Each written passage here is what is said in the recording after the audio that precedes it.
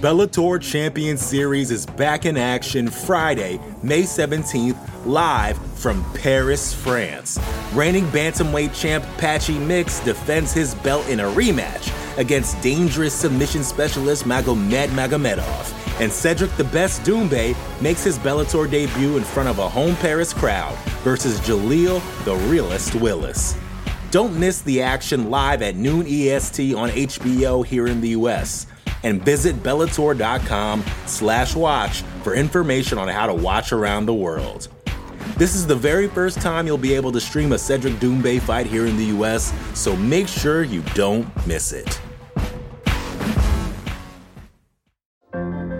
What does it take to be an entrepreneur, and how is it changing in our ever-evolving business landscape? This is Scott Galloway, host of the Prop G podcast and an entrepreneur myself. Right now, we've got a special 3-part series running all about the future of entrepreneurship. We're answering your questions on work-life balance, how to raise capital for your business, and more. Because when you're an entrepreneur, it's always important to look ahead at what's to come. So tune in to the Future of Entrepreneurship, a Prop G pod special sponsored by Mercury. You can find it on the Prop G Pod feed or wherever you get your podcasts. You're listening to the Vox Media Podcast Network.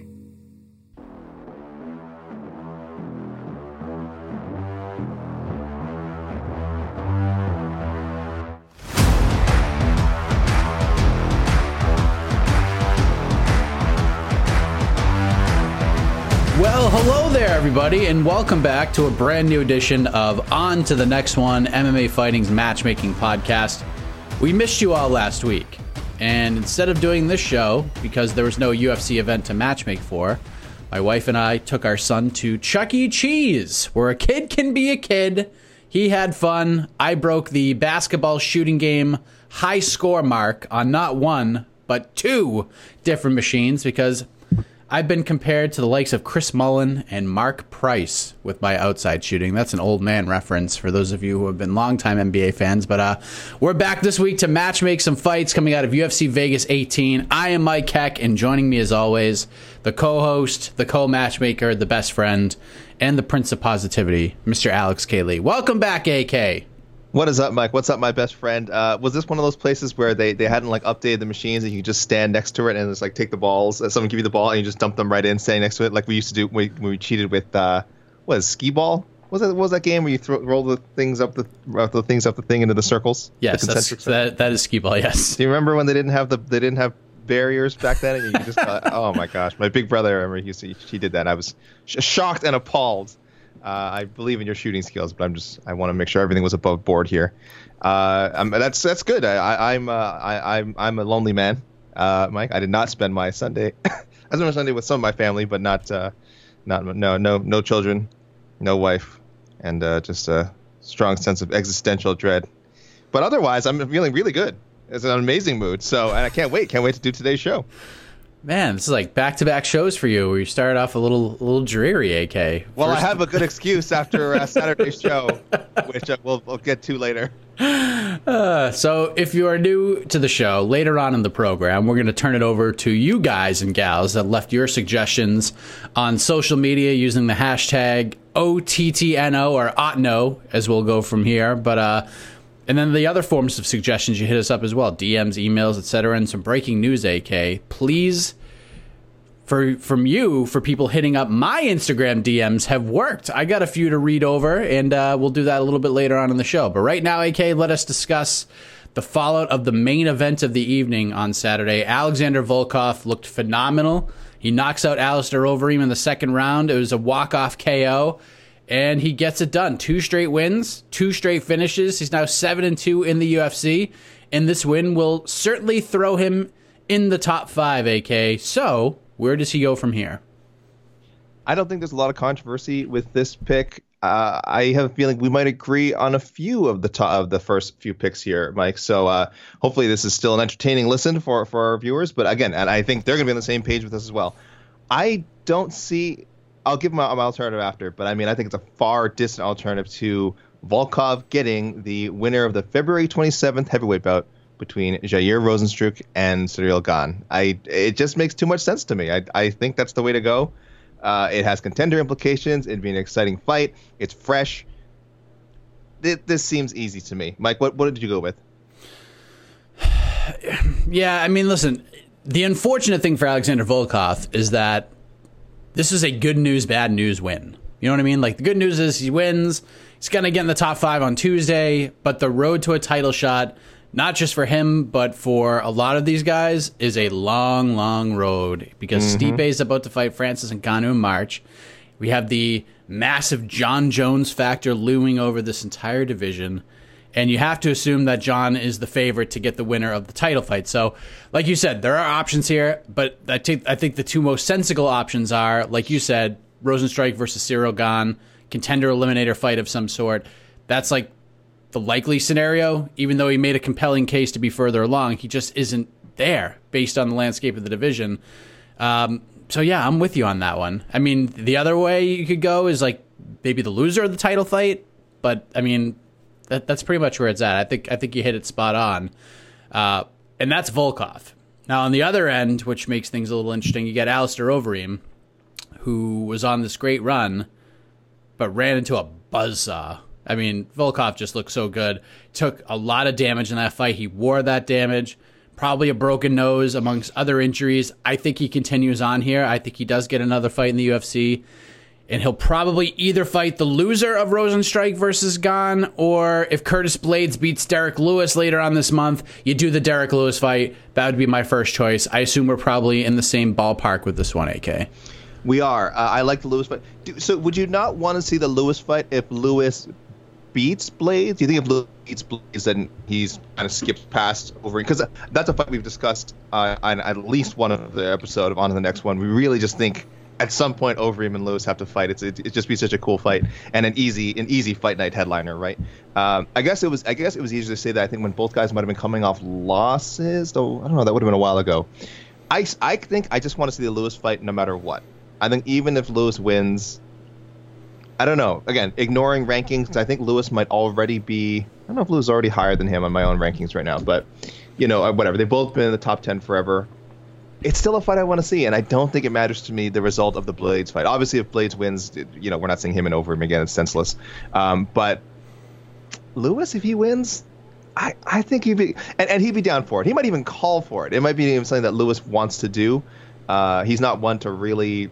He says a lot in the mic. He's really not one to necessarily call for specific opponents, but I'm just checking here. Yes, I do have him ranked higher than Overeem, so it'd be a step back. But from a reputation standpoint and just something to add to his own legacy, speaking of Derek Lewis, I still want to see that fight. So that's for me. That's my number one pick, regardless of what happens against Blaydes.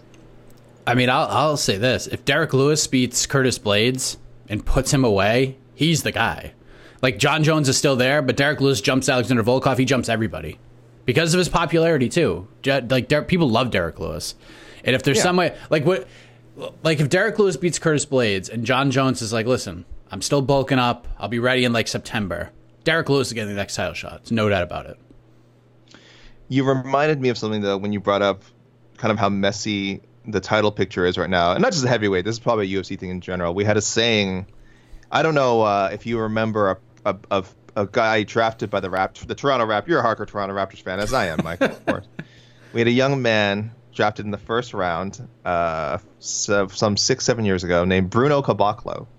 And I can't remember which scout it was that said, I can see his face in my mind. It was analyst. And the famous quote of Bruno, this kid he's from Brazil. He's like 19 years old. He's not ready for the NBA now, but he's 2 years from being 2 years away. Which, if you think about it, makes sense, and it became a mantra up here in Toronto. He never panned out, by the way. He kind of had a moment in Memphis. That was about it. But yeah, and it kind of makes sense. You think like it kind of means like I guess 2 years from now we can assess where this person is, and if they are 2 years away. That's kind of how the title pictures are for a lot of the divisions in the UFC. You're one fight from being. It seems like you're always one fight from being one fight away once you reach a certain point. Some of the divisions are a little more clear cut than others, but like I'd say even bantamweight right now. We'll talk about that more later. If you feels like you're one fight from being one fight away. Middleweight, because Israel Adesanya is up at 205 now, so we don't know there. And then as you said, heavyweight. Is John Jones getting a title shot right away? Is he not? Is he going to fight Overeem? And some people said, why doesn't that fight happen now? So. Sadly, it reminded me of that quote. And a lot of guys, one fight from being one fight away, maybe more. So when we say fights have title implications, pretty much always put an asterisk next to it because there's no official, as we've seen in the past, even quote unquote number one contenders bouts don't necessarily mean what they're supposed to mean. Well said. Well said. Co-main event, we got, aka, I know this hurts you to talk about, but we got at worst a top 3 KO of the year in 2021. When we're talking about awards in December, this is going to be on the list. Corey Sandhagen, the flying knee heard and seen around the world of one Frankie Edgar. That was absolutely insane. 28 seconds into the fight, and it was all over. A scary scene, terrifying, if you will, but Sandhagen creating highlight reels left and right, AK. So there's 2 options, I would say. What say you? First of all, I know I already cried about it on the post-fight show we did. I'm a big Frankie Edgar fan. I had picked him to lose. This is the worst case scenario when you see a legend get surpassed by a prospect. This was I had to compare it to. I probably wasn't as huge a fan of this guy back in the day, but obviously Chuck Liddell, amazing fighter, legend. When he got taken out by Rashad Evans, when Rashad Evans landed that right, I think it was overhand right on him, and just popped his head back, and Liddell was out cold. One, it made people hate Rashad Evans forever, and 2, it was a really scary moment. And I can only imagine if you were a hardcore Liddell fan, kind of just seeing his fight life flash before your eyes. This happened for me with Edgar. This was a younger guy, clearly on the upswing and a different trajectory in his career, and just landing the knockout of a lifetime, or would have been the knockout of a lifetime if he also hadn't just had a spin kick. And it was scary. They didn't show Edgar for a while. Obviously that's not something people need to see on the broadcast, how difficult it was to get. Thankfully, when they came back with the commercial, he was up at the and there for the decision to be read out. But yeah, I just want to say, as an Edgar fan, it was horrible to see. But as a fan of MMA, what a moment for Sandhagen. Give him the Petr Yan Aljamain Sterling winner. He shouldn't have to fight again. This is bull crap if someone else fights for the title before him. He's the number one contender. Yeah, listen, I saw this a lot on Twitter, people trying to be too cute with this. I could not disagree with the idea more that he should have to fight TJ Dillashaw or anybody else not holding the UFC bantamweight title after that performance. Could they do the Dillashaw fight? Yeah, I mean, I guess it's possible. Could Dillashaw get the winner of Petr Yan and Aljamain Sterling? Yeah, it's possible. It would be unequivocally wrong, but both of those options are possible. But Corey Sandhagen couldn't have possibly drawn it up any better. Because let's be honest, if Frankie Edgar had won that fight on Saturday, he's probably getting the next title shot. Like, he's probably jumping the line. He's Frankie Edgar. Like, that's what most people thought heading in. And now that Corey Sandhagen did that, he should absolutely get the winner of the title fight on March 6th at UFC 259, regardless of who wins that fight. Even if Aljamain Sterling wins, because, there's a story there that's easy to sell, because Aljo just put Sandhagen away in the first round at UFC 250. And yeah, it's recent, but that loss lit a fire under the Sandman. Like, this is a different guy. Like, just aggressive. It just made him a little more, a little angrier, so to speak. But listen, he's next. I'm not wavering on this. Corey Sandhagen's next fight will be for the belt, because this wasn't a doctor stoppage. This wasn't a referee stopping a fight too soon. This is a 30-second knockout that we will be seeing forever and ever in montages, video packages, etc. When fans and media are back in the arenas and the UFC is playing that Baba O'Reilly before main card video montage, that knockout will be in that video forever and ever until the UFC is no longer a thing. He gets the title shot. Let's not overthink this. Stop being silly.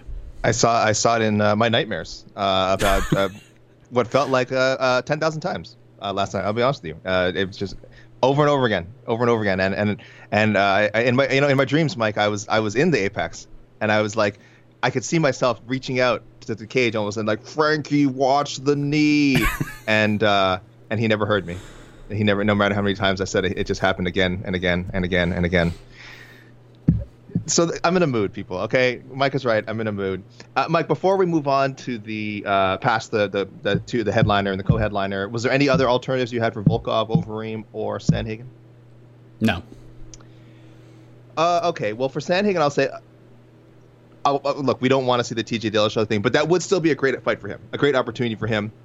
I think it's a winnable fight. I also think it's an insanely tough fight. For me, Dillashaw was the undisputed best guy at 135 before, popping for the EPO. And again, whether it was because of The substance he's using, yeah, quite possibly. But I'm just saying, as far as in-cage product goes, he's a great fighter, and I think that win would still mean a lot. But also very tough, so I hope Sandhagen doesn't have to do that. But I think if you're a fan, you're not like objecting if that fight gets booked. Dominic Cruz, if he beats Casey Kinney, what do you think of that, Mike? For Sandhagen? For Sandhagen. No, that's too far, man. That's too. I mean, listen. March 6th, yeah. Listen, it's a fun. Well, they're both March 6th. Yeah, listen, it's a fun, cool fight to have at some point in your career, but I mean, if Dominic Cruz goes out there and blasts Casey Kenny and finishes him like Sandhagen finished Edgar or something like that, yeah, maybe. Like if he has to fight one more time, I think it's a favorable matchup. If Dillashaw, and I don't want this to happen, if he got the title shot instead, Cruz is probably the best. Cruz beating Kenny and then fighting Sandhagen is probably the best option for Sandhagen, right? Probably, yeah. I mean, if he has to take another fight, yeah, for name value, he'd probably be like Sandhagen's probably like a 6-1 favorite in that fight against Dominic Cruz right now. Like it just is what it is. So it'd be a big name and a favorable matchup. So I think, yeah, that would be good for him. Overeem, I think some other people mentioned this. Maybe I saw it on Twitter or something. Shamil Abdurakhimov. That guy he didn't fight in 2020. He had 2 bookings with Gane that didn't happen in 2020. 39 years old, a little bit closer to Overeem in age. I think we'd like to see. So I think that's, it's not the sexiest matchup, but it's certainly out there. And for Volkov, one name I thought maybe if he doesn't get what I think is the extremely logical matchup, Marcin Tybura, 4-0 in 2020. I was checking my own notes. I apparently did mention for Tybura that I would like him getting the Volkov Overeem winner. I think because, I'll be honest, because I was anticipating an Overeem win. So I think I was really looking more forward to a Tybura Overeem matchup. But Volkov won, convincing fashion. Maybe you make that fight happen. So I could see that depending on, again, how Run Street Gane shakes out, whether those guys just, do a call out for someone else. But there's options. But I think the 3 matchups that we've both kind of agreed on is most readers, most listeners and fans would agree with as well. Yeah, I think there's a lot of options for Volkov because he's not going anywhere. It's just unfortunate. Like he could knock out the next 2 or 3 guys, and he's probably still not getting a title shot. It's just the nature of the beast. So if the plan is to stay active and cash those checks, Tybura is a fun fight, but also a pretty dangerous fight too. So the Bellator Champion Series is back in action Friday, May 17th, live from Paris, France. Reigning bantamweight champ Patchy Mix defends his belt in a rematch against dangerous submission specialist Magomed Magomedov. And Cedric the Best Doumbé makes his Bellator debut in front of a home Paris crowd versus Jaleel the Realist Willis. Don't miss the action live at noon EST on HBO here in the US. And visit Bellator.com/watch for information on how to watch around the world. This is the very first time you'll be able to stream a Cedric Doumbé fight here in the US, so make sure you don't miss it. Vacations can be tricky. You already know how to book flights and hotels, but now the only thing you're missing is, the actual travel experience. Because is it really a vacation if you're just sitting around like you would at home? You need a tool to get the most out of your time away. That's where Viator steps in. You can book guided tours, activities, excursions, and more in one place to make your trip truly unforgettable. Viator has over 300,000 travel experiences to choose from. Everything from simple tours to extreme adventures and all the niche, interesting stuff in between. So you can plan something that everyone you're traveling with will enjoy. Real traveler reviews give the inside scoop from people who already been on the experiences you're considering, so you can plan with confidence. Free cancellation helps you plan for the unexpected. And 24/7 customer support means you can travel worry-free. Download the Viator app now and use code Viator10 for 10% off your first booking in the app. Find travel experiences for you. Do more with Viator. We'll see what happens there as we head to the gritty 39-year-old Clay Guida, who defeats Michael Johnson. Just a fun blue-collar scrap, AK, and the Carpenter gets it done. And he goes out and he calls for a fight with an up-and-comer. He doesn't call for a title shot. He doesn't call for the biggest name in the division. He calls for a prospect. I love it. And there's certainly no shortage of those at 155 pounds. And there's a fight, AK, that sticks out to me. It checks all the boxes for the Carpenter. It's an up-and-comer, a guy who's 2-0 in the UFC, a guy that people are high on, but he's not a guy that's like right now a top 25, a top 30 guy. Like he's on his way up there, and he would get a nice boost with a win over a seasoned veteran like a Clay Guida, a guy that if Clay gets to the ground, Carpenter's going to have to mind his P's and Q's a little bit. So how about we do Clay Guida versus the new dad, Joe Selecki. That is my pick. Let's give Joe Selecki the vet test. See how and see how he handles it. I think that's a fun fight, especially when it gets to the ground, which it will get to the ground at some point. What say you? That is such an incredibly specific pick. I swear I saw someone else. I can't find it when I was looking through my reader suggestions, and I swear some reader also threw that out there, and I was just like, why? But I guess you've laid out why. Yeah, and certainly based on Guida's criteria, 2-0 in the UFC sounds perfect for him. I mean, look, this was for me probably one of the most wide, based on what he said, one of the most wide open selections. Because I would have gone with pairing him up with someone with similar experience. That's sort of my default. But yeah, he said maybe not another like 20 fight veteran next time. Maybe someone who's young. And I'm like, Guida, you are a true original. You're a true original. So I waffled a lot here. I picked 3 tiers of guys. So I picked one like lesser experienced, middle experienced, and then equal to Guida. So first I was thinking February 27th, Alexander Hernandez, Thiago Moises winner. So that's about as inexperienced as I got. Now that's not even that inexperienced. That's about as inexperienced as I got. Then for the longer range one, I'm just shocked these two hadn't fought before. Francisco Trinaldo. How's that fight not happened? I know. I guess Guida was down at featherweight for a bit, kind of dancing around for a little bit. So maybe they kind of missed each other during that time. I think that fight will happen at some point. Maybe not even in the UFC, maybe when they're both moved on. But the fight, my number one pick, I went mid-range. I think this would be a really fun fight. Him and Gabriel Mowgli Benitez. So not quite as experienced as Clay Guida, more experienced than Hernandez Moises as far as UFC experience goes. So right kind of in that middle range. So I settled on that. I don't know if maybe Guida wouldn't be happy with that. Not inexperienced enough. But that is I'll go with that. Fun matchup. But Guida, you can go in right now 20 different directions. Yeah, like I saw like Sarukian being thrown out there as a possible opponent. I saw Rafael Fiziev as a possible opponent. I think those guys are like a win away from getting into the top 15. Like that's how good those two guys are. And I'm not saying Joe Selecki's not good. I just feel like the line of work, the resume, what they have done in their careers, the competition has been better and it's been good. And Joe Selecki, his last performance, the standing rear naked choke submission, outstanding. I mean, just an outstanding submission.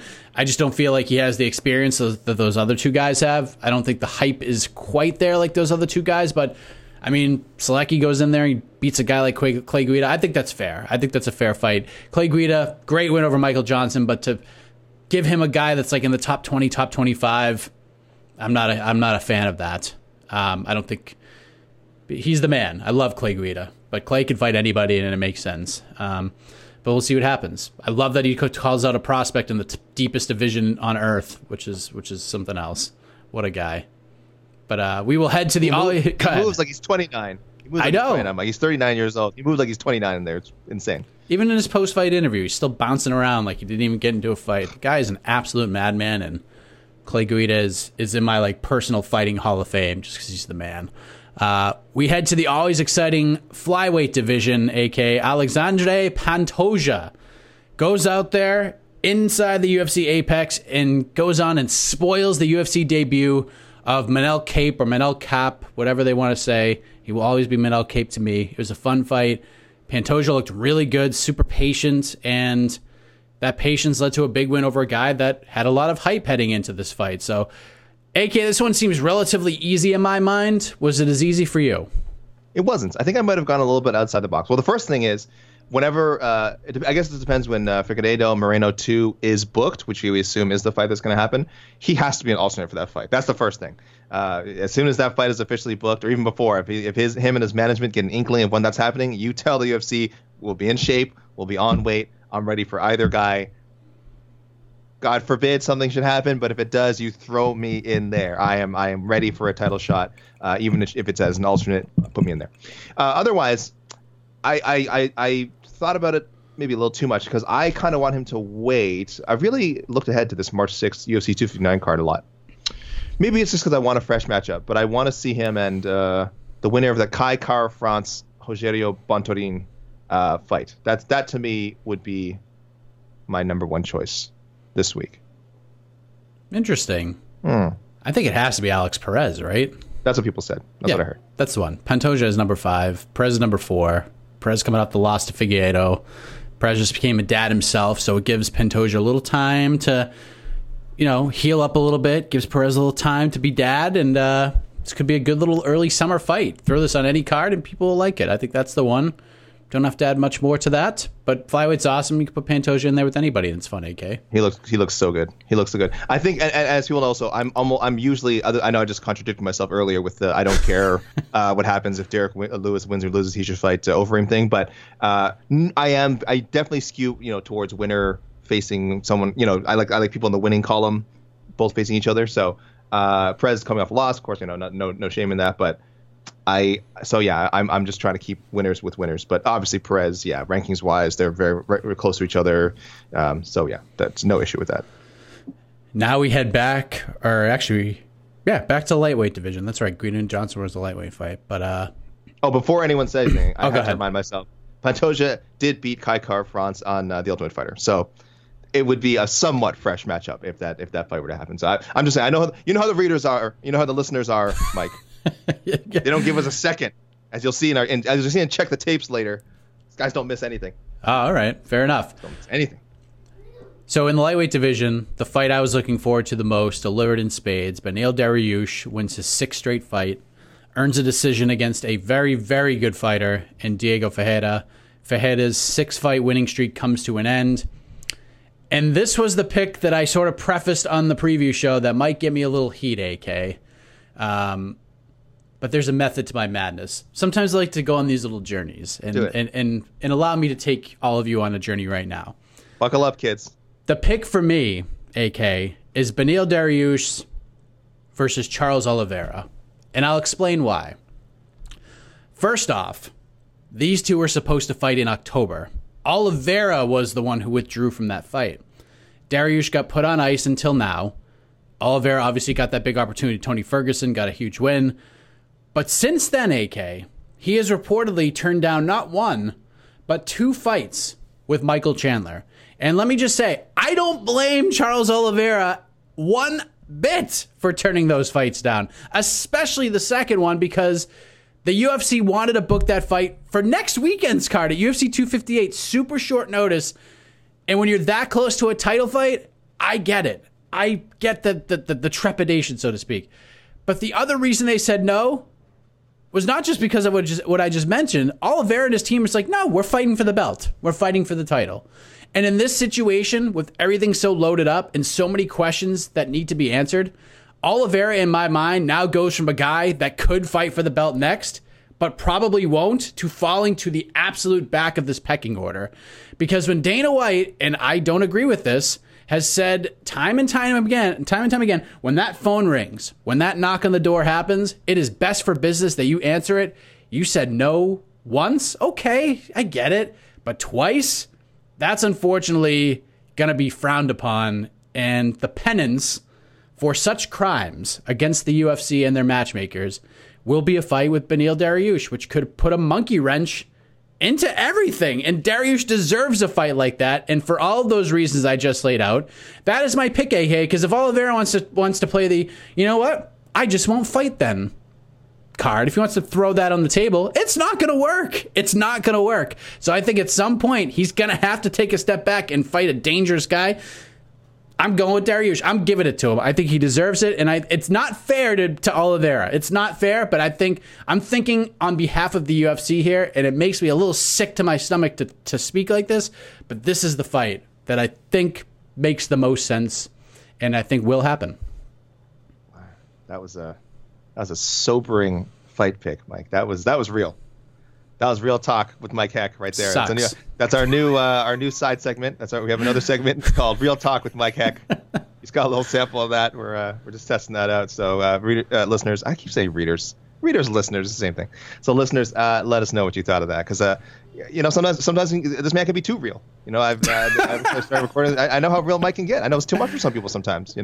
But hey, that was nothing but truth. Yeah, you were spitting nothing but truth fire, truth flames. As the kids say. I think the kids are gonna start saying that if they aren't already. I agree. It could definitely happen. And you made me think of our poor Jerome Rivera, who fought.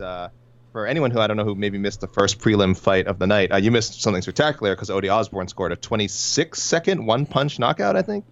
I think it was 26. It was faster than Sandhagen's win. And it happened to come against Jerome Rivera, who I know isn't exactly a household name, but has fought 3 times in the last, I think it was 5 or 6 months for the UFC. 2 of them were short notice opportunities, maybe all of them. I know at least 2 of them were short notice opportunities. 3 different weight classes. He's a natural flyweight. He fought at bantamweight. He fought Tyson Nam, and Francisco Figueiredo at his natural weight class, lost that one, and then was knocked out with 1 punch at a featherweight fight against Osborne. So it has to be some sort of record. 3 UFC fights in 3 different weight classes in your first 3 appearances for the promotion. I think it was Jay Petrie from Sherdog who reminded me that Jason Reinhardt had apparently also fought in 3 different weight classes in his first 3 appearances. It was across 2 separate, and that's a deep cut, across I think 2 separate stints. I think it was like his first 2 fights he lost, got cut, came back, fought in another weight class, and then lost, and I think got cut again. So it's sort of happened before, but Rivera's still a unique case. And I bring him up because I imagine he's someone who, after losing his first 2 fights, said, I can't say no to the UFC no matter what. I got to jump on any opportunity there is. I just want to get back in there. And it's almost like a no-win situation. It's like I don't know if they called him or if his management, maybe his management reached out when they saw there was an opening. But I mean, you kind of have to take those opportunities, and I don't blame Rivera and his team at all. Like I'm sure there's other ways to handle the situation, but they saw something. They said, "Hey, we get this win. We got our new lease on life as a UFC fighter." And just to tie what you said to Oliveira, man, there's just a lot of things when you're dealing with the UFC. There's a certain behavior you have to have, and a certain attitude you have to have. And sometimes, again, it leads you into more trouble than you were in before. I don't know. It's a big gamble, and sometimes you double up and it doesn't pay off. So with Rivera, didn't pay off this time, clearly. With Charles Oliveira, remains to be seen. But I think as we learned from the Leon Edwards experience as well, all this kind of negotiating and finagling, when you don't have like the most leverage, doesn't not work out for you in the end. Yes. So real talk with Mike Heck and Alex Lee. Oh man, I thought about it as soon as the fight was over, and Dariush cut that promo when he's like, I should, Fajeda should be fighting a top 5 guy. I should be fighting a top 5 guy. And immediately I was like, you were supposed to fight Charles Oliveira. Like, you were supposed to fight him already. So let's do that. I forgot. I didn't give a pick. Yeah, I was just gonna say. I don't need. I like the idea of Rafael Dos Anjos. I was hesitant to do it because I've also said I really like the idea of Dos Anjos, Justin Gaethje, which I don't think is off the table. I still feel like that's out there, so I shouldn't pull him from that fake pick yet. But if that doesn't happen, and I think this is maybe more likely to happen now, I think RDA is top 10, not top 5, top 10. And so a good fight for Dariush, great style matchup, 2 respectful guys, very classy fight, and another fight that could steal the show. So that'd be it, Dariush or maybe Dan Hooker. But I think you and I have said we just want to see Dan Hooker chill and enjoy time with his family until at least the summer, maybe end of summer, fall. So yeah, so I went with RDA, but I think you're right. He might be the guy that they give Charles Oliveira to kind of send a message. Okay, now I want to throw this out there as a preface. We know the main card was officially opened up with Danilo Marquez submitting Mike Rodriguez, but we are invoking it wasn't originally on the main card, so it technically wasn't a main card fight rule here. But Marquez with the win, even Mike Rodriguez with a loss. Both of them are thrown into the wild card pool, which is a perfect segue to the wild card round, where we will now matchmake for someone that we haven't matchmade for already coming out of UFC Vegas 18. So, AK, kick it off, my friend. Your wild card pick. Listen, we got to talk about Manel Cape. All right, I'm going with Cape for now. I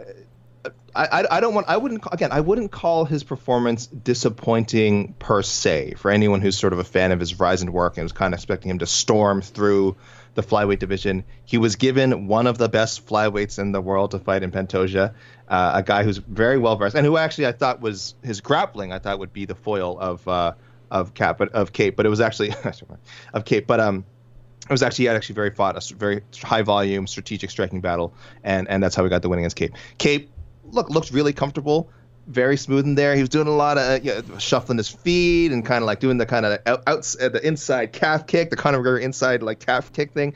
He had a lot of cool moves, and I think he was very comfortable.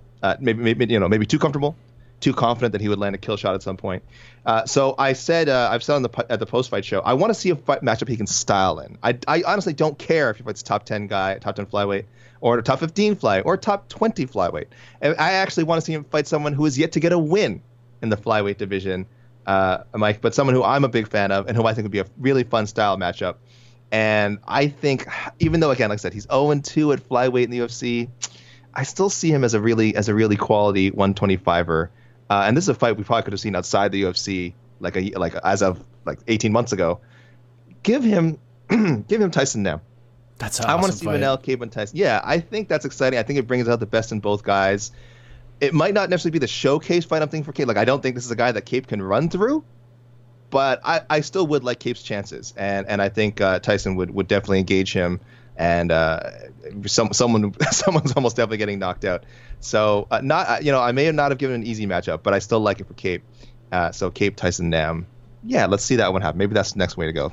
I like it because then, I mean, listen, especially in this era of the UFC where spots need to be filled, if both decide to, just jump on an opportunity, you could do it at 35. You can do this at 35. You can do it at 25. Yep. I think that's a great fight. I think it's good for both guys. It would be a good one. Be my pick for fight of the night, regardless of what card it's on. This was tough because there's so many ways to go with this. But in the end, I'm going with the first wild card gut feeling I had on Saturday night. And I'm going with Devontae Smith. First fight in 18 months. This guy has been through a lot. Achilles, surgery, rehab, recovery, stuff in his personal life. The Combo Worthy loss was a tough one, but I get it. I mean, he's human. I know he took a lot of crap for the Combo Worthy loss, but when things keep getting switched up on you, this is a huge opportunity. This is a big pay-per-view. You're the featured prelim. You're going from John McDessie, who talked all sorts of garbage, a guy you wanted to just punch in the face so badly. McDessie falls out. Then the UFC comes to you with, we're bringing back Clay Collard, of all people, back to the UFC. He says, okay, I'll fight Clay Collard. Clay Collard has a USADA issue. He is pulled from the fight. And then, the Monday of fight week, he gets a phone call. Hey, we found you an opponent. Oh, yeah? Who's that? It's your good friend and former training partner, Kama Worthy. What? I mean, that is a lot when you're a guy a lot of people have pegged as the next big thing in a loaded division like 155 pounds. So I get it. That's just a lot to take. In hindsight, and I've asked him about this before, he would have said no and just fought on another card. But hindsight is what it is, and that's that. So he gets Justin James for his return. He's supposed to fight Alex de Silva. I didn't love that matchup for him. Wasn't a big fan of it. I liked the Justin James matchup. I think that was perfect because Justin's a tough dude who always brings it. And Devontae looked really good. Yeah, he had to shake off a little bit of rust, but once Devontae got going and got comfortable, there's nothing James could do to stop it. With that being said, there's a fun scrap I have in mind. Let's give Devontae a little bit of a step up. Nothing too crazy, but a step up nonetheless. Let's get a fun scrap that people love to read about when we would eventually confirm this booking. Devontae Smith versus Nasrat Haqparast. I think both these guys are right around the same. Top 35, top 40 in this division, which, you hear that and you're like, what? That's not even that good. But at 55, that's like being top 20 in, a lot of other divisions. So that fight would be a scrap, and that is my pick, a.k.a. Devontae Smith versus Nasrat Haqparast. I love it. No, I have no. Devontae probably, again, if it wasn't for how intrigued I am by Cape, Devontae definitely would have been my wild card pick. Like I said, all the circumstances around, so that the Worthy loss and his person. I think they really have a star in him. I think there's a personality there. He was as lively as usual post fight, though I think he withheld sort of necessarily calling anyone out or making any big proclamations. Again, he's a pretty smart guy. I think he's like, you know what, this was my comeback win. wait for when he starts stringing together wins. I think a lot more people are going to become familiar with Devontae and his personality, because he really does have that kind of guy. Like, you put him on a live mic post-fight, he's going to have a moment. It wasn't last night, like I said, it wasn't on Saturday, because he's going to be humble. He was humble. He was humble, as he should be. And then, but just wait till he gets string together a couple more wins. You're going to see a lot more of that person. It did when he was on his first streak, before the worthy fight. I think a lot of people are starting to see what a star Devontae could be. So yeah, I love the Hack Press matchup. And you mentioned sort of, man, lightweight. That cluster of guys from like 30 to 50, any of those guys capable of putting on an amazing fight, highlight reel knockout, and is maybe just like 2 wins away from jumping into like the top 25, depending on the matchup, right? So yeah, I think it makes a lot of sense, and either of those guys is really a lot closer to top 20 ranking than I think people would expect, just looking at their names on paper and kind of who they're clustered with. But yeah, great stuff. 155 is so good. It's so ridiculous. It's so good. So where are we going now? Are we going to? Do we have a check the tapes this week? Yeah, we got a couple. We got a couple of our regular listeners and matchmakers shouting at me in my DMs saying, "Hey, I called this fight. Make sure this was." So I took note. This was like last week. So these will I guess they knew we weren't recording an episode, so they had to find a way to pester us, Mike. I don't know if you heard from this. Our regular listener of all of our programming and matchmaker, Tristan Gordet, wanted to remind people that he was one of the people who called for Darren Till, Marvin Vettori, which happens on April 10th.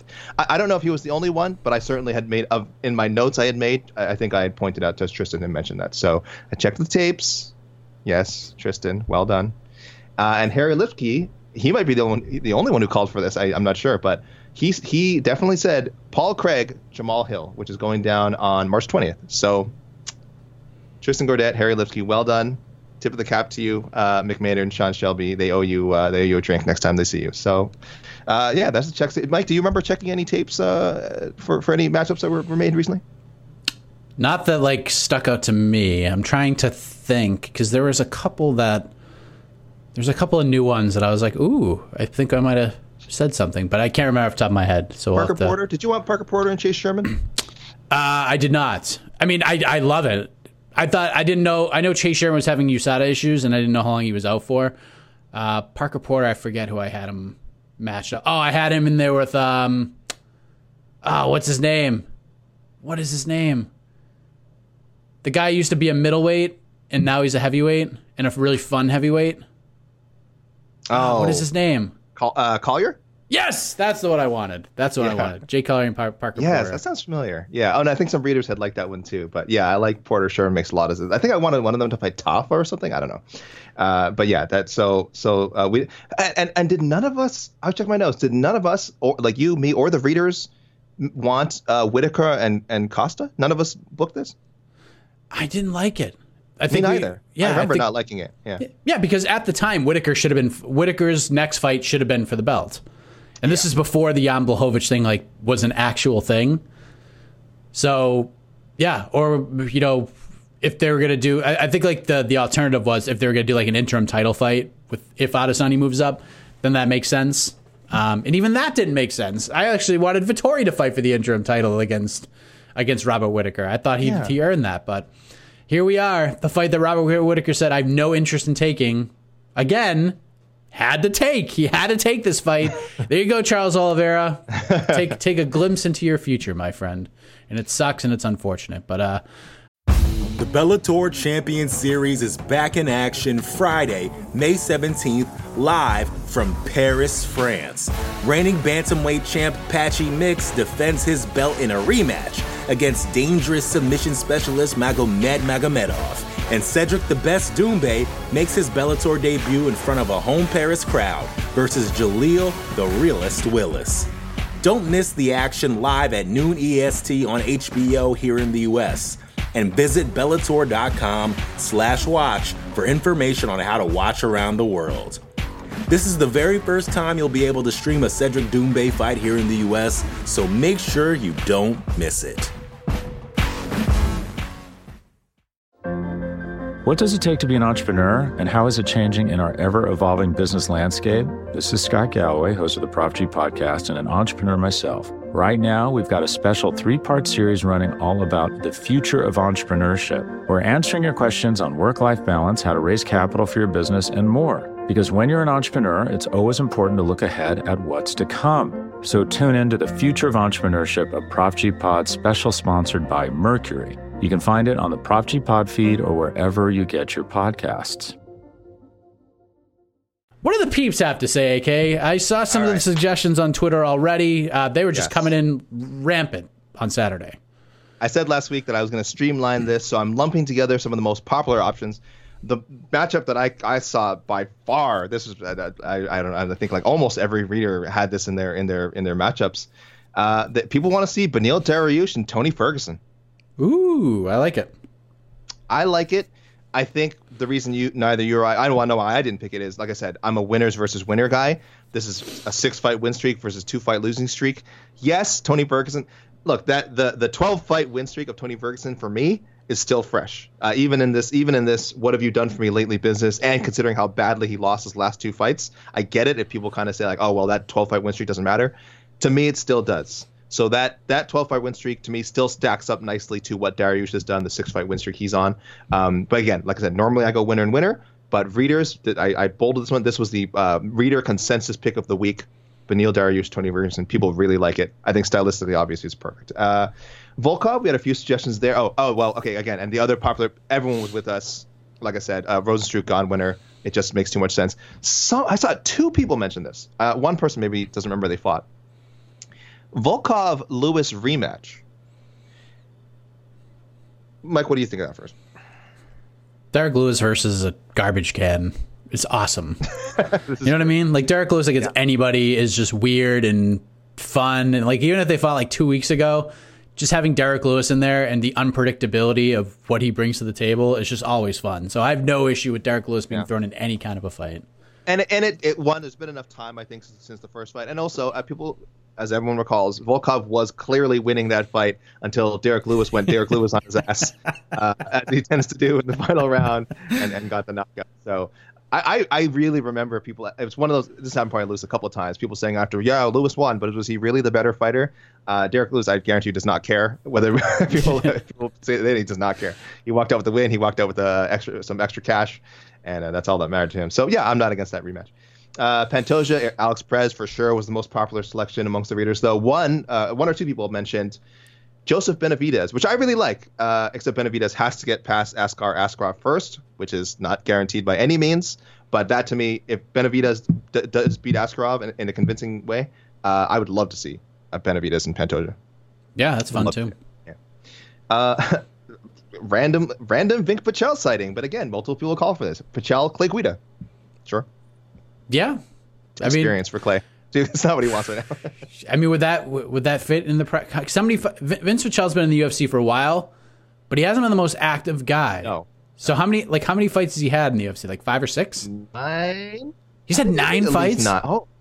Right? There was like a break in. Like, I know there was a big break in. You might be right. I'll check right now. I have my Vink Pichel information on me at all times. 8. He has 8. He's all right, 6-2 in the UFC. 6-2. But yeah, I know what you mean. There was a 2-year gap in there. Yeah, something like a 2-year gap. It's a motorcycle accident. Yeah. So yeah, 6-2, which is. But you're right. He's got the years of experience in the UFC, but not the fights. So it'd be. But yeah, no. Again, if that fight was made, would not be surprised. Again, Guida was probably the most difficult guy to match up, and also the easiest fight to match up this week because he could beat literally anyone. And the last consensus pick I want to mention, this is a wicked matchup if it happens. Devontae Smith and Mike Davis. Oh Jesus! Damn. Good God! Damn. Damn. That's a good one. You know what's crazy about Mike Davis? Mike Davis, I don't know how long he's going to be out for. I guess he just had some surgery. Because when he went into that Mason Jones fight, if you haven't seen the interview on What the Heck, it's friggin' wild.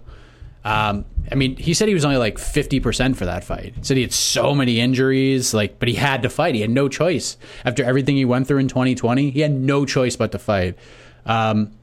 And, which I could not believe he said this into a live microphone, he says he can get to 145 easy. Easy. I could still get to 145 easy. So, I mean, he could fight a featherweight. He could fight a lightweight. I'd rather see him at 55 because I think he's a huge 55er already. God, Davis and Devontae Smith. Whew. Be fun. I don't know if I'm ready for that. I don't know if anyone is. Off of the MMA fighting solicitations that we put out through our Twitter account. Let's see. For Dariush, I want to know what people thought, what should be next for him. And I want to ask your opinion on this. This is from @Kyle51487731. Rolls right off the tongue. Great tag there. Is there any chance that we see Paul Felder and Dariush? I guess there's a chance. I don't think Dariush should be that excited about fighting a guy coming off of 2 losses. Yeah, again, that's another why it's kind of out of my selections as well. For Clay Guida, I'm just trying to see if there's any I didn't mention already. At RTW579, Conor McGregor. All right, get out of here. Get out of here. At Guru_Scout says he should fight Dustin for the vacant belt. All right, people. There's no serious suggestions here. This is what we get for giving the people a voice, Mike. We give the people a voice sometimes. These are non-dedicated. See, our dedicated readers don't play around like this. All right, these are the random people just replying to our Twitter account. I mean, they're not. Listen, they're wrong, but they're not wrong. Beneil, at this point, Beneil Dariush has the longest win streak in the division now, right? Outside of Habib. Yes. Oh, sorry, no, but those are Clay Guida. Oh, these are Clay Guida suggestions. I'm sorry. Wow. So okay, never mind. These people are just horsing around. This is horseplay, Mike. You know what's funny about Clay Guida is he's competitive with like every single guy in this division. Like he's competitive with everybody. Sure. Like he doesn't beat all of them. He probably beats very few of them. Let's be honest. I love Clay Guida and all. He's giving him a hard time. Not an easy guy to fight. I think Michael Johnson was definitely. I don't think he overlooked him. I think he overlooked how explosive he still is because Guida just came out throwing out right hands. I don't even know if he was setting them up. I think they were just naked right hands, just whipping these punches out and connecting over and over again. And I think Mike Johnson right there is just fell behind so quickly and was just never going to be able to catch up. If you fall behind against Clay Guida, let me tell you something, it's real tough. It's like falling behind like 20 points against like the Lakers right now, right? It's just you're not coming back. Corey Sandhagen. Oh, well, I rephrased this question differently. Should he be next in line for the UFC Bantamweight Championship? Resounding, obviously, support for it. A few people, of course, laying out TJ's name. Otherwise, people are just saying, yes, this is. So a lot of support. UFC, listen. They're into a Sandhagen fight, all right? I think you mentioned the post-fight show, Mike, like how much. Oh, no, you were comparing it to Dillashaw Faber and Dillashaw, I think, getting the title shot. And but yeah, I think like if I'm comparing Dillashaw getting the title shot to Sandhagen getting the title shot, I don't think there could be that much more interest in Dillashaw. Again, like I said, I think the UFC sees it that way, but I'm just trying to read the tea leaves here. I don't know how, like, if we're talking pay-per-view buys, how much of a difference could it really make, especially with the ESPN Plus format and everything. Anyway, so yeah, Sandhagen all the way. Volkov, not a lot of support. Actually, I solicited for Volkov. No, here, I'll just read the comments. That was sad, I guess referring to Overeem's performance. Wow, excellent comment. What's next for him? And then they said, getting wrecked by any top 3 heavyweight? Oh, disrespectful. Someone said, top 5 contender and then belts. Thank you. And then someone else just said, Overeem wasn't 100%. So, man, what a weird way to win the main event and somehow not get the support of the people. So that's a little discouraging. A little bit. Hang on, people. Let's do better than this. I believe at Young Rabbi 86 added both of us. And I think the one that's better for me is I like the idea. Again, we've mentioned this guy in a lot of shows. We just don't know when he's fighting again. Fajeda versus Ali Aquinta. Perfect matchup. Yep, I agree. It's just we just don't know what's going on with Bridgenell whenever he decides to fight again. So it's really hard to sort of pick him.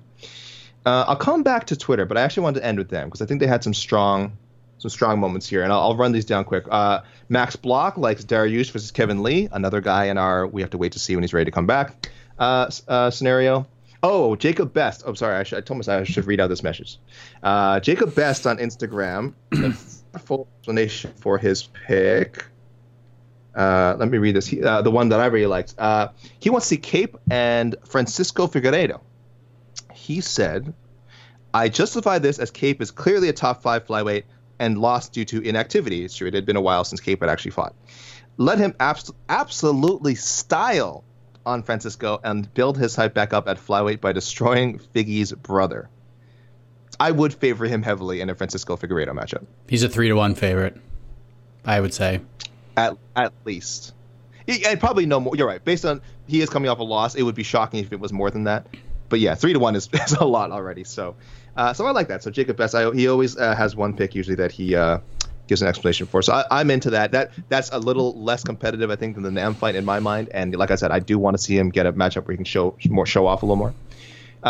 Jay Steiner, here's one I didn't think of for some reason. Fajeda versus the Dober Makhachev loser, UFC 259, March 6th. That makes sense. Yeah, because Fajeda was supposed to fight Dober at least once last year, maybe twice.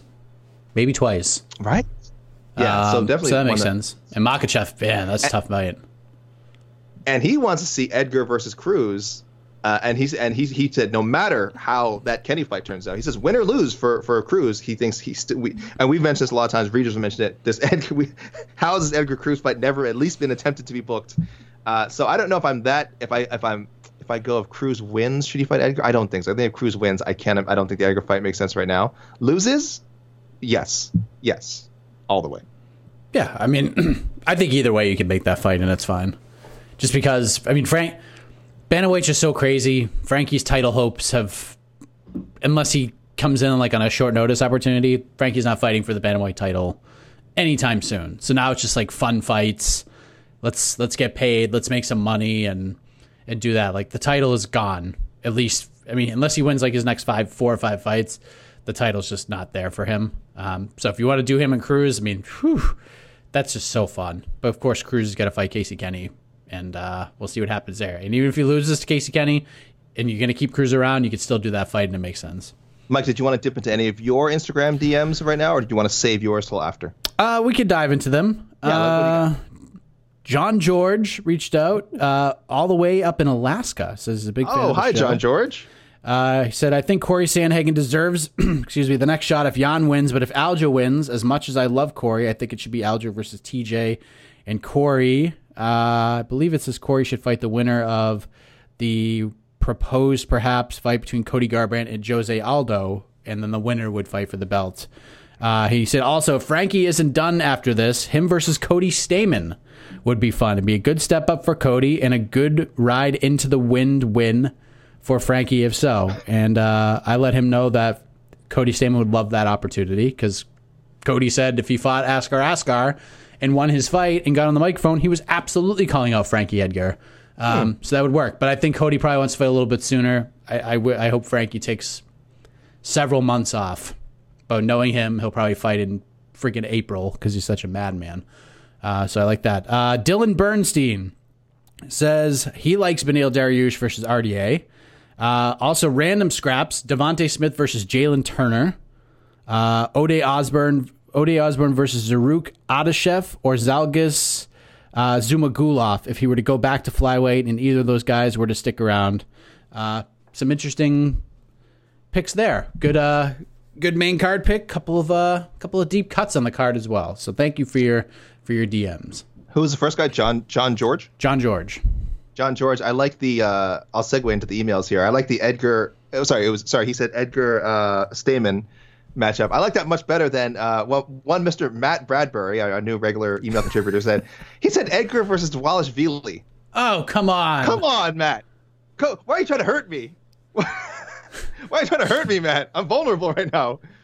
They got to be like, I'm sure those guys like train together and stuff at some point. Like, I'm sure they know each other very well. Sure. And why? Who wants to see it? Come on. Matt Bradbury had a deep cut, too.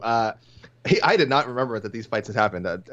Timur Valiev he wants to see Timur Valiev versus Chris Gutierrez 3. He said complete the trilogy. Yes, I agree. I was like, I didn't remember at all. I had to go back and I remember that the first fight was controversial, a Gutierrez decision win. They rematched immediately and then Valiev won. I think that closes the door for me, but Bradbury, big fan of the World Series of Fighting, apparently. So many unanswered questions. So there we go. That was one of the more interesting. Matt Bradbury has a lot of deep cuts. He likes Procopio versus Firo, Mike Rodriguez, Khalil Roundtree. If Mike Rodriguez gets another chance, I would love that. If Mike Rodriguez gets another chance, yes, throw him in there with Roundtree, and I want to see one of these dudes just wail on the other. I think that'd be so much fun. That's fun, but it's sad too because that is like the ultimate loser leaves town match.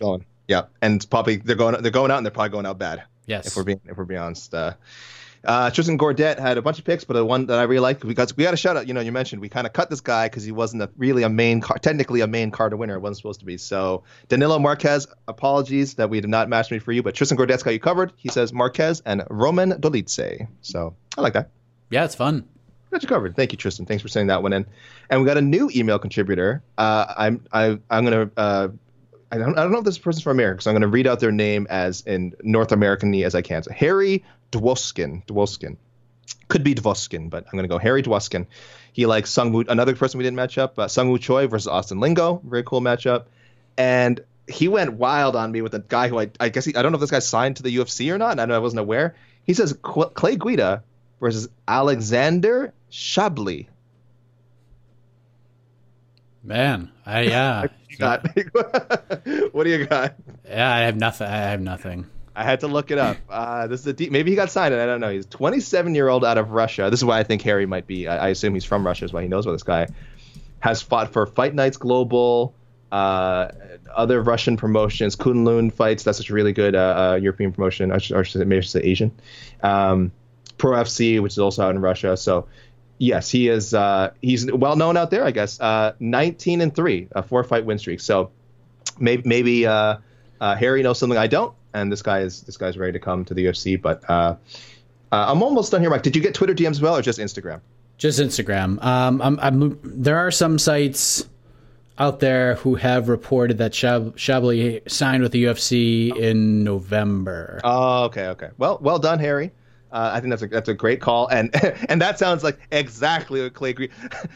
Give me this 19-3 Russian kid who no one has heard of. That's what I want for my 30. What would be my 31st UFC fight? He would do it too. Of course he would. Oh my gosh, Clay Guida, stop it. So I'll go run through quickly through the Twitter DMs. Aronsky likes the Devontae Smith versus Drakkar Klose Jai Herbert winner, February 20th. Barry O'Reilly likes Sungwoo Choi versus Shane Young or Chase Hooper. And then again, just there's so many Guida matchups out there. He likes Guida versus Gamrot or Mark O'Madsen. Michael Perugini. I wrote down Michael's name here, but he must have said something besides. I think I should have made a little note to myself. He wants. Why did I mention this here? Volkov, Pantoja. Oh, sorry. He's one of the people who mentioned Pantoja's Joe B. Okay, so I had to make a note. So that Pantoja, Joseph Benavidez fight is out there. CD, that's just what his name is on Twitter. Guida versus Venata. Yeah, it's fun scrap. Not sort of the matchup Guida was hoping for. I mean, yeah, I'd watch it. I'm thinking about this Alexander Shabli thing now. Now I can't get it out of my head. Now I just feel like it's going to happen. That'll be the ultimate check the tape. Harry, you're out there. That's a big. I will remember it. Believe me, if that fight gets made, I will remember, and the tapes will be checked. From sounds like a name, but I believe they're a fan of the New York Knicks center, a Mitchell Robinson stan, like Devontae Smith and Christos Giagos, and he had a Michael Johnson matchup. There's some we haven't matched up. Michael Johnson and Brock Weaver. He said if Michael Johnson isn't released, he should fight Brock Weaver. I didn't know that Brock Weaver hadn't been released. For some reason, I thought he had been, but as far as I know, he's still on the roster. Yeah, I haven't heard that he's been cut at all. So. Yeah, he's had some strange. He's had an eventful 3-fight UFC career, to say the least. And then I'll give closing on. Sorry, Mike. No other DMs or emails for you, anything like that? Nope, I'm good. All right, I'll give our closing reader moment to Redwood Rebel. He likes Pantoja versus Garbrandt. He likes Timur Valiev versus Nathaniel Wood. Yeah, that's a scrap. Yeah, pretty cool. And then he had a question for us. One last matchmaking question for us, Mike. Who should Eminem fight? Now that Eminem has literally stepped into the ring for that higher music video and cast the Eminem curse upon everyone, including poor Alistair Overeem, he should have to answer for his actions. Him and Dana White should have to answer for their actions, spreading the Eminem curse. Who do you think Eminem should fight now that he's on the roster? I mean, I'm so happy this question was asked. Oh, here we go. This is so easy. The answer is Casey Leydon. I mean, it's the fight. We have so many clips of Casey and tweets. I mean, we could just build the fight with Casey Leydon tweets from Saturday after that video aired, and on the post-fight show with his reaction to Eminem's pretty awful song. Like, let's be honest. This is not the Marshall Mathers or the Slim Shady LP that we're talking about here. This is 2021 Eminem, and you got to make a buck. I'm never gonna fault you for that, but the song is not good. It's not good. It's bad. Wow, gosh, MMA fighting going in on Eminem. It's bad. It's a bad song. I don't comment on it. He's a great artist, and we all make different decisions later in our careers. Eminem versus EKC. I like it. I just kind of throw out. I'm not hip with it. I don't know what the kids listen to these. I threw out the Bad Bunny. I saw him appear at the Royal Rumble last weekend, and I'm like, I guess this is. And Redwood Rebel, I mentioned this to him. I'm like, yeah, Bad Bunny, whoever that is, and he explained to me, Bad Bunny is a very, very popular reggaeton artist. He's a huge. Apparently, he's a Redwood Rebel, a huge Bad Bunny fan. So he's totally down for Eminem versus Bad Bunny, UFC 264. I don't know, somewhere down the road. But dude, you gotta do the Nick Cannon fight. Machine Gun Kelly. I mean, did that not get resolved? Weren't they beefing? He's huge though. There's no way they're in the same weight class.